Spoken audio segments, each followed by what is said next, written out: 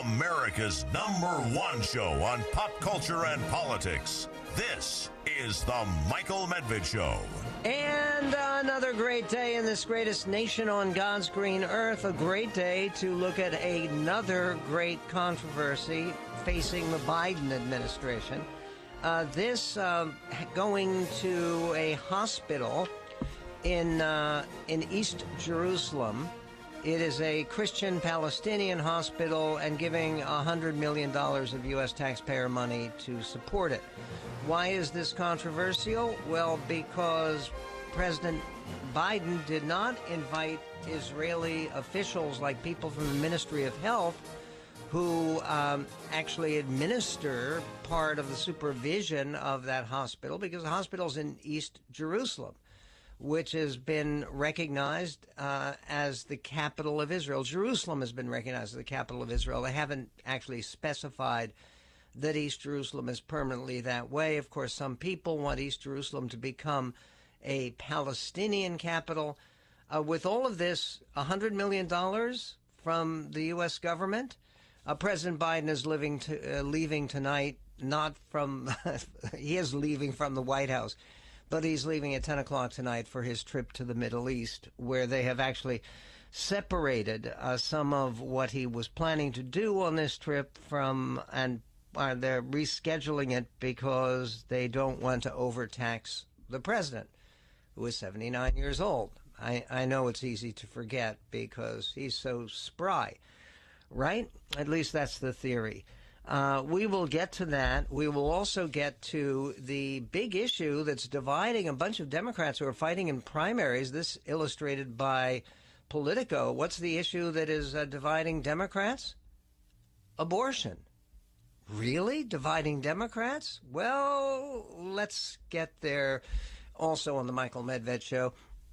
And we'll be talking to Mark Leibovich, who has written the funniest political book of the year so far. And I can't imagine that any book will be funnier or more entertaining. It is a book called Thank You for Your Servitude. And it's about submission in the era of Trump. It's particularly interesting and relevant after another day of blockbuster hearings that were incredibly dramatic. During the last hour, they were just ramping up the hearings with testimony that I haven't heard yet in its entirety, but the testimony at the hearings that they were finishing with involved two participants in the actual riots of January 6th. And no, they did not say that all of the demonstrators were peaceful and well-meaning and patriotic. There were a bunch of violent creeps there. And one of the people who testified was a leader and actually a communications aide to Oath Keepers, which is one of the groups that was talking about violence and violent resistance against the election result before it even happened. And then there was another participant in those rallies who now deeply regrets it, but was just a normal patriotic American who came there and was led to come there and participate in this activity, which they have now had. Basically, they have indicted 839 different people. I mean, that's a lot of people. That's a lot more than Watergate. 1-800-955-1776 is our phone number. Two things. First of all, Salty Cracker, who is a pro-Trump YouTube streamer, said a red wedding would be carried out in D.C. on January 6, 2021. A red wedding from Game of Thrones is in pop culture a reference to a bloody massacre. Better understand something, son. You better understand something, the YouTuber says in a video shown during Tuesday's hearing on the House January 6th committee. Red wave, and then a word that we can't say. Red wave, word we can't say. There's going to be a red wedding going down January 6th. In that clip Jamie Raskin, who was helping to lead the questioning today and the presentation. He's a congressman from Maryland. In that clip, he said, you heard one of Trump's supporters predict a red wedding, which is a pop culture reference to mass slaughter. The reference comes from the Game of Thrones series by author George R.R. Martin, which was adapted for television by HBO, so give credit. The Red Wedding in the series refers to a gruesome massacre carried out during a wedding celebration that resulted in the deaths of multiple main characters. The phrase has come to signify violence and mass murder in popular culture. And then this, and this came in from Paul in Redmond, and it's an email, and I'll give it to you in its entirety. He says, I just turned on your show and caught the clips of what President Trump was listening to January 5th. That was the rally at Freedom Plaza within earshot of the White House. I am wondering what in that rhetoric was so violent. What am I missing? So what? They talked about taking back their country. This is common for any protest. I did not hear them telling people to commit violence on Congress. It was 1776, whatever that means. If you simply compare that to what is being said outside the justices' houses and the support by President Biden and his administration, that is a real call for violence. Not to mention assassins being assigned to kill them. Is this serious? January 6th was a bad riot and people need to be held accountable, but really, I don't want Trump to run either. But this will motivate all the people who look at this as pure hypocrisy. When you weaponize the DOJ against your political enemies and only serve one-sided justice, it is noise, not news. This hearing has made me feel sympathy toward those protesters and Trump. It is ridiculous. Paul in Redmond. Paul, again, when you say it is ridiculous, there were 140 police officers, law enforcement personnel, Capitol Police, D.C. Metropolitan Police. They finally, at the end of the day, got the thing in order with the arrival of the National Guard. But there are 140 police officers who were seriously injured, who went to the hospital. And there were a total of 9 people who died, 2 people who died among the demonstrators. And yes, Ashley Babbitt was shot when she was trying to throw herself through the glass window into the floor of the House of Representatives. And there was another woman who was trampled by her fellow demonstrators and trampled to death. The property destruction, the desecration of our national capital, and when people are talking about taking matters into their own hands, and we're going to shut down this Capitol. I was extraordinarily outspoken, and so were a lot of conservatives, by the way, including Donald Trump, appropriately in that case, about the George Floyd riots. There were riots all over the country. Not all of them were deadly. Some of them were. And there was no possible means to justify any liberals who attempted to excuse the property destruction, the threats, the destruction of businesses, and the injuries and assaults on police officers. But all of that was here, and it seemed to be sanctioned and supported by the President of the United States.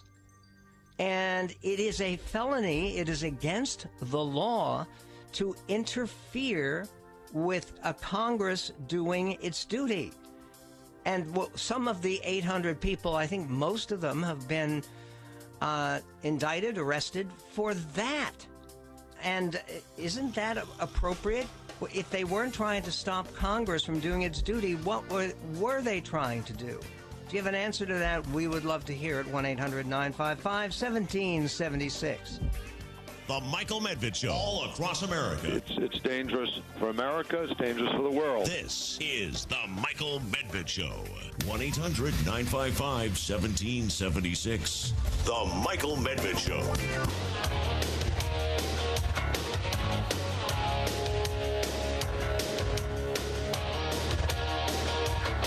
Michael Medved Show, the database at the Washington Post that no one is challenged because it's based on public records and it's fairly open. 836 people have been charged in federal court with January 6th related offenses. 406 for felonies and 430 for misdemeanors. Of course, felonies much more serious with more serious penalties than misdemeanors. Of the 836 charged, 332 have already been convicted or pleaded guilty. 69 of them for felonies, 263 for misdemeanors. Of those charged, 46 defendants have been linked to the Proud Boys and 32 to the Oath Keepers. Of those convicted, 206 defendants have already been sentenced, 20 of them for felonies, 186 for misdemeanors. That's a lot of people. And the Watergate scandal, by the way, which resulted in the resignation of President Nixon, and he was resignated before he was even impeached by the House of Representatives. I am not one of those people. I'm not at all sure that Nixon would have been removed from office. Most historians think he probably would have been. But who knows? In any event, there were 69 people indicted and 48 people who were convicted during the Watergate scandal. So a very, very small fraction. It's less than 1 in 10 compared to the people who have been indicted and convicted already so far. Let us go to your calls and to Eric in Issaquah, Washington. You're on the Michael Medved Show. Michael, hi. Good afternoon. Hi. I can't get past the point that this election was stolen and something needs to be done. Now, these people that went there, the fringe groups, acting out, breaking things, whatever, the majority of the people there were to march peacefully and patriotically to let their voices be heard, which is exactly what Trump was preaching. And those are the people that are getting railroaded. I don't get this. What do you mean they're getting railroaded? They're being thrown in this group with these fringe elements. People who didn't storm the Capitol building, I don't think there are any individuals who have been indicted who weren't involved in either planning. Okay, they walked in. I don't call that storming the Capitol. They walked in through open doors. A lot of them were let in. Okay, they've got video of that. When you see the video, that was a very small percentage. This was a very aggressive and violent attack. I mean, somebody injured those 140 cops. Let me ask you this: because it's honest, and I mean this with all sincerity, I do not know the answer. I don't presume to know the answer. Let's say that things had worked out really well, the best that Trump could hope for. What do you think could have been achieved that was beneficial for the country by calling this huge rally in Washington and urging people urging people to march up to the Capitol building to interrupt a constitutional procedure and a joint session of Congress? Yeah, voicing their opinions and letting their voices be heard is not illegal, okay? It is illegal to interrupt a joint session of Congress when they're counting the electoral votes. Outside and yell all they want. They can yell all day, you know? Okay, but they weren't outside. They went in. The majority is what I'm talking about, not the fringe group. Okay, but the majority participated in overwhelming the police. And the difficulty here is Trump's not a lawyer, never studied law, but he knows something about it. And what do you think, if you were able to talk to President Trump and say, what went wrong on January 6th? What was the positive plan to try to stop the steal? What was that plan you had in mind, Mr. President? What do you think it said? I would say that people needed to go there and let their voices be heard, and which is what he preached. Okay, And that's and what would happen? Let's say it was totally peaceful. Hold on, that it was totally peaceful, and nothing happened. There were no injuries. There was no violence. That it was just a lot of people marching around. They had another march like that where they were going to blow shofars, ram's horns, and make the walls of the Capitol come down, just like Jericho in the Bible. But that had happened like 3 weeks before. That was peaceful. Nothing happened. What would have been accomplished after making their voices heard? Basically rallying everybody together and letting them, exchange ideas and reasoning and lawful. Okay, so let's reason together. Let's reason together right now. In other words, given the fact that they had already brought some 62 law cases trying to challenge the election, and I know you believe the election was stolen. Do you know how many state attorneys general there are who are Republican, and virtually all of them loyalists to Trump? There are 26. By the letter of the law, it wasn't illegal by the letter of the law. But where in the law does it say, stuffing ballot boxes with fake votes? Okay, unless you're caught in the act. Yeah, it's absolutely illegal, but you have to be caught. Well, the point is the fact that there are no attorneys general who have even launched investigations. And the Attorney General of the United States, lifelong Republican Bill Barr, who had been very loyal and given good service to Trump, he certainly helped get him through the Mueller investigation, if you remember. Bill Barr told the president, Pat Cipollone, who had basically he had defended Trump during his first impeachment. He was the leading defense attorney. All of these people had told President Trump there's no grounds to believe that there was election fraud of any significant scale at all. Is going in the right direction, and more stuff is coming out every day. And in the end, 10, 20 years from now, I don't know, it's all going to be, looked back on and picked apart. But also, okay. And how do you explain the fact that all of these people whose jobs depended on Donald Trump, who were appointed by him, who served him, who were his loyal associates, including Vice President Pence, that all of them basically said, Mr. President, it's wrong. There was no stolen election. It's a lie. It's political death. Okay, if you're going to come out against the election, you're not going to have a job. Okay, you're going to get railroaded and thrown right in the group with all the rest of them and dragged into court and sued or whatever. Okay, they're not dragged into court if you tell the truth. And the truth is that it's a terrible, terrible thing to convince Americans that their government at every level, judicial, legislative, executive, is hopelessly corrupt. We'll be right back.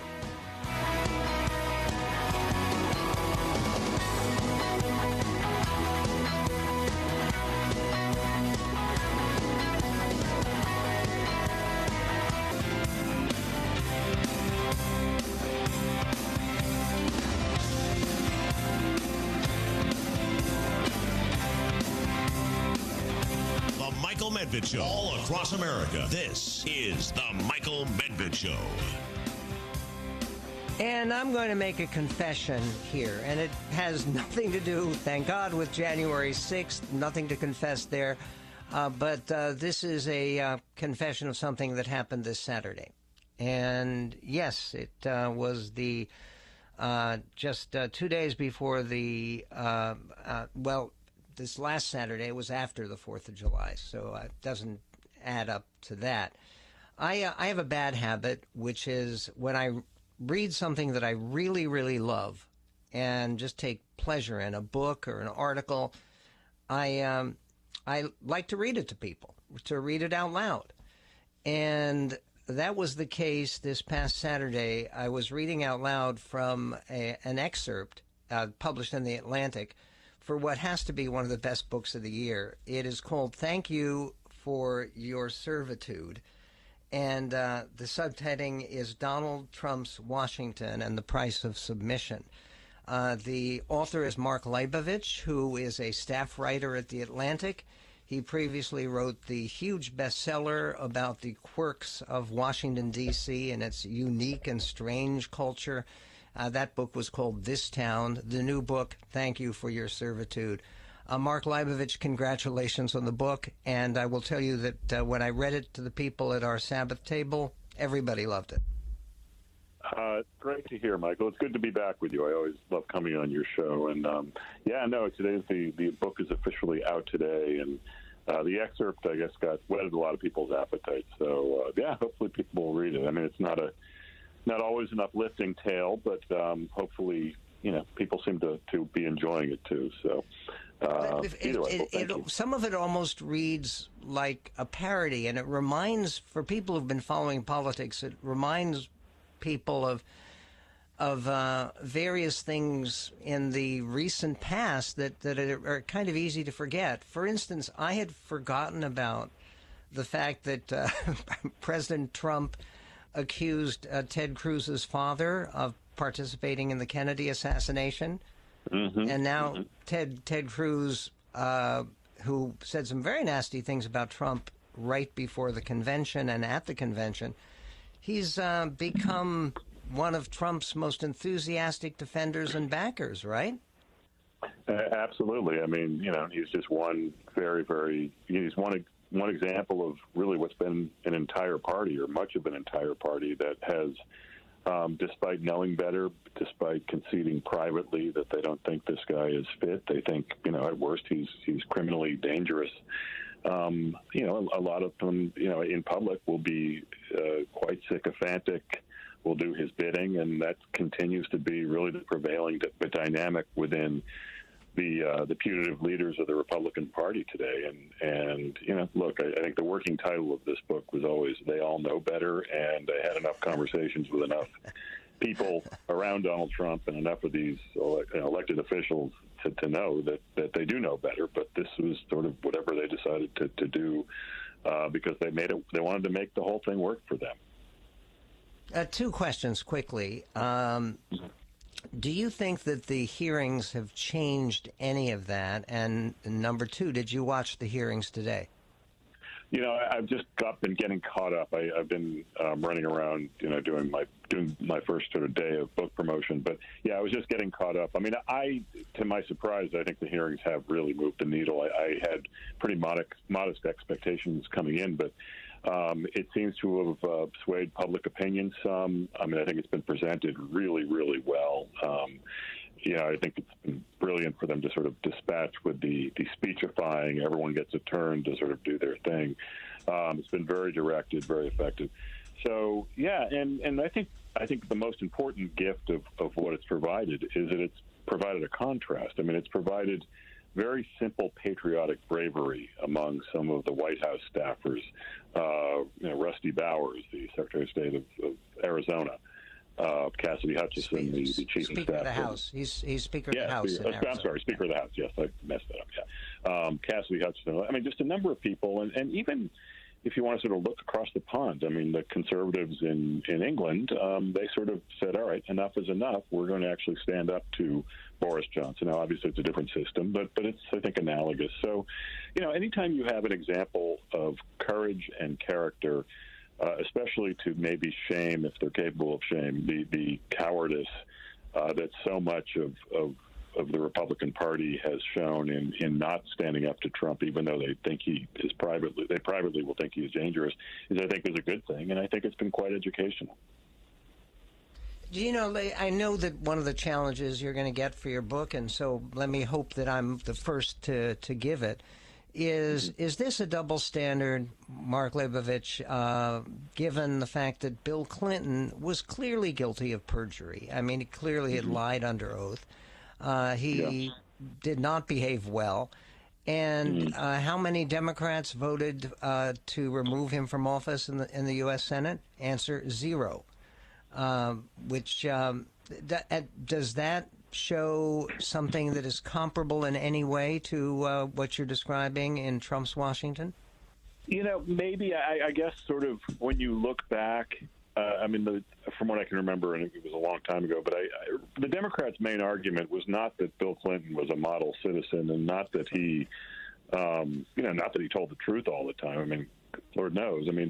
I think their defense was that it did not rise to the level of impeachment. It was not a impeachment level offense, which I remember, like, if you remember the first Trump impeachment over the Ukraine phone call and the activities that went on over there, there were a number of Republicans who, when the news first came out and the revelations first came out, were saying, well, this is inappropriate, but it doesn't rise to the level of impeachment. And to me, that was a valid argument, right? But, the Republicans, like Max Thornberry of Texas was one of the first to say that Trump didn't react well to it. He wanted total absolution.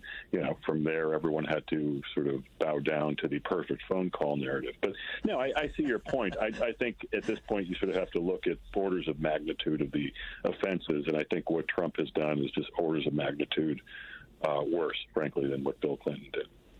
The one thing that amazes me most, and your book is full of narrative with fascinating characterizations of people that you kind of think you know, but providing deeper depth, particularly Kevin McCarthy. You do think he's likely to be the next speaker, right? Absolutely. Yeah. I think he's got look, I think Republicans have a very good chance to win the majority. I expect them to. I think most people expect them to. And I think once that happens, Kevin McCarthy will rightfully be able to say, well, I'm the leader of the Republican minority. I led you to victory. I raised all the money. You should make me your speaker. And I think he's also, pieced together a lot of very, very strong individual relationships with his members, raised a ton of money for a lot of them. So I think that there's a level of indebtedness and loyalty that a lot of his members have for him. So, yeah, I do expect Kevin McCarthy to be Speaker of the House. Okay, Kevin McCarthy is one of the people you highlight in your hilarious and brilliantly written book. It is called Thank You for Your Servitude. When we come back, I want to talk about the idea that for the servitude that people provided. I think of Rick Perry, of our energy secretary. I guess we don't hear that much about him, ex-energy secretary. But he had called Trump a cancer on conservatism and then became part of the cabinet. When we come back, I want to talk about any examples of Republicans who turned around on Trump, got into the cheering section and the section of sycophancy and adulation that Trump prefers, and any Republicans who actually paid a price for that. There are plenty who paid a price for not joining the cheering section. We will be right back with Mark Leibovich's new book, Thank You for Your Servitude, Donald Trump's Washington and the Price of Submission. What price? We'll be right back. The Michael Medved Show, all across America. It's open, it's expansive, it's welcoming, it's filled with light. This is the Michael Medved Show.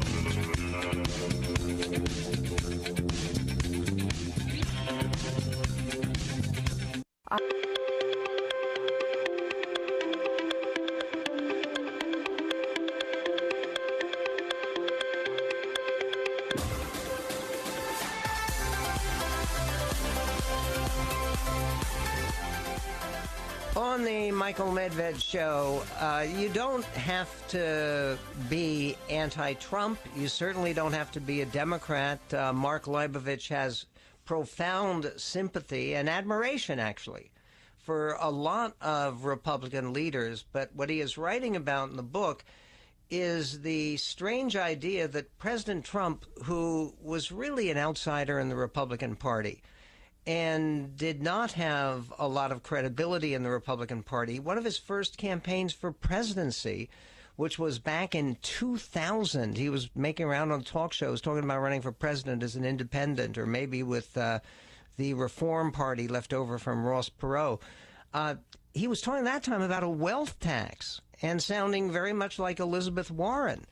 So given the fact that President Trump came from so far outside, how could he become this unifying feature where basically everyone in Washington with a future or a position or a basically prospects in the Republican hierarchy, everyone basically had to kiss the ring or the rear end. How did that happen? The book is called Thank You for Your Servitude. So, Mark, I was asking you right before the break, anybody who really did not actually pay a price, and what price will they have to pay for some of this accommodating to President Trump? Well, I mean, the easy example or the counter examples, the ones who were not hesitant at all about defying Donald Trump and criticizing him and being very open about their lack of respect for him, whether it was Jeff Flake,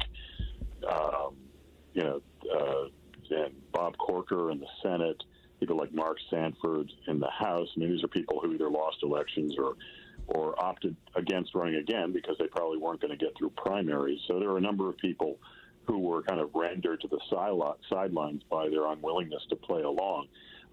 And look, you asked, what is the price of submission for, like, Kevin McCarthy? I mean, he would say that this will all be worth it, all the headaches, all the tightrope walking of trying to keep Donald Trump happy if he can become Speaker of the House. That singularly will redeem everything in his mind.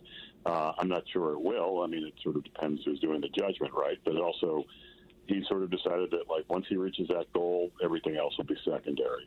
For someone like Lindsey Graham, he wanted to reelected to the Senate from the state of South Carolina, and it's very hard not to do that without the blessing of Donald Trump. So he contorted himself, accordingly in order to make that happen. So, look, everyone has their different reasons. I mean, I think that the people who have been most consistent in defying Donald Trump there have been a few consistent profiles. I mean, a lot of people of faith, like Mitt Romney and Jeff Flake, have been pretty consistent against some Trump. A lot of military veterans like John McCain, Adam Kinzinger, and so forth. And I think quite a few people who have sort of Republican political dynasty heirs, like Liz Cheney or even like John McCain or Mitt Romney. These are people who sort of look for a higher purpose to what they're doing. But look, I mean, everyone's different. Everyone makes their own calculations. And frankly, I think in most cases it's been just sort of rank opportunism that has kept people from, doing anything else.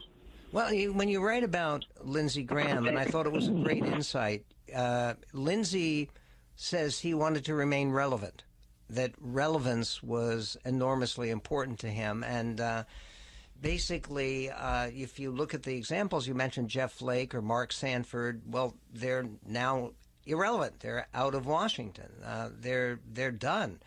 The question I would ask would be about Mitch McConnell. Trump is completely determined that even if the Republicans win control of the Senate, he is going to see to it that Mitch McConnell is not majority leader. What is the deal in that relationship? Because you would assume that Mitch and Donald would work it out. But what is the future going to bring if the Republicans actually do win the Senate?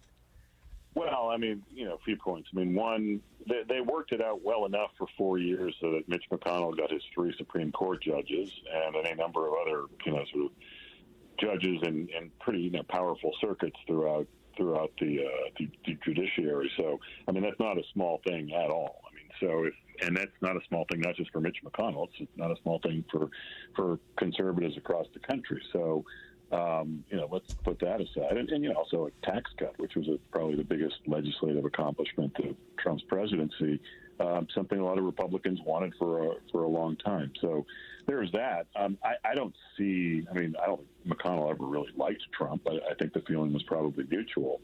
I don't quite know how Trump is going to deny Mitch McConnell his leadership position, whether the Senate goes Republican or Democrat in November. I mean, I don't mean maybe Trump controls a handful of votes, but yeah, Mitch McConnell's been leading this caucus for a long, long time, and I'd be shocked if he didn't have at least 30, 35 votes locked up from the get-go. So I mean, look, I think a lot has to happen before Donald Trump is president again, and Mitch McConnell is leading a majority in the Senate again, but it's sort of hard to imagine not only getting to that point, but also them working it out and sort of figuring it out. But, that's what politicians do. I mean, expedience and sort of mutually beneficial arrangements can pop out of nowhere when you really need to make something work.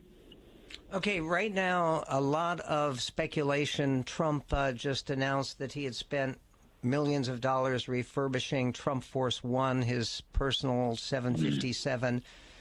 And there's a lot of speculation that he will announce for president before the midterm elections in November. What's your guess?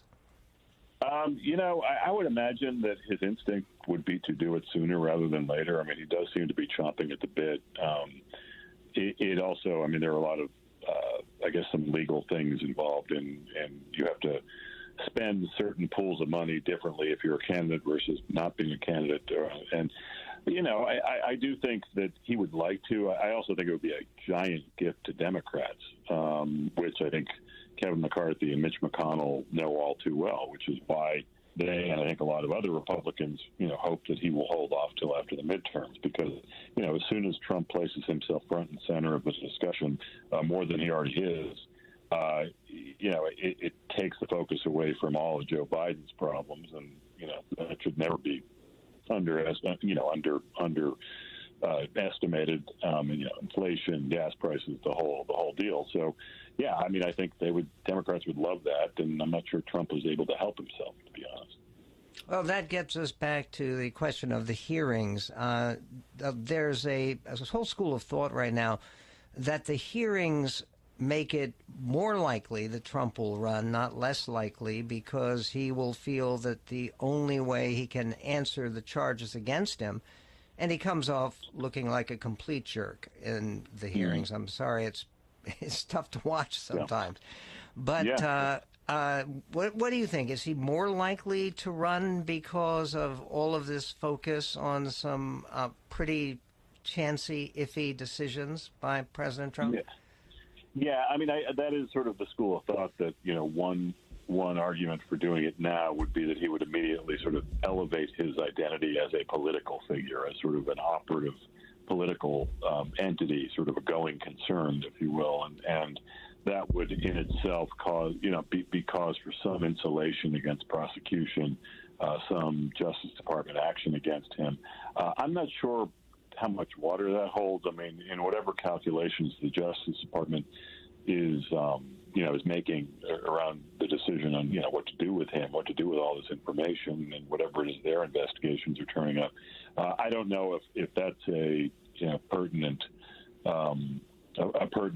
data point in them making their decision. I just don't know. But there is a school of thought that it would be a further insulating factor in Donald Trump, being prosecutable or being vulnerable to a Justice Department action. So your best guess is the election battle that everybody is dreading in 2024. Is it a round two for Biden versus Trump, or is it Biden versus DeSantis, or is it? I don't know. I think the most likely scenario is probably Trump versus Biden, and I can't imagine a lot of people in either party, or certainly in the independents, would be excited about that prospect. Oh, it's thrilling. What could be more exciting or uplifting or ennobling? I'll tell you what could be. Reading Thank You for Your Servitude, Donald Trump's Washington and the Price of Submission. The price of the book, well worth it, in this greatest nation on God's green earth.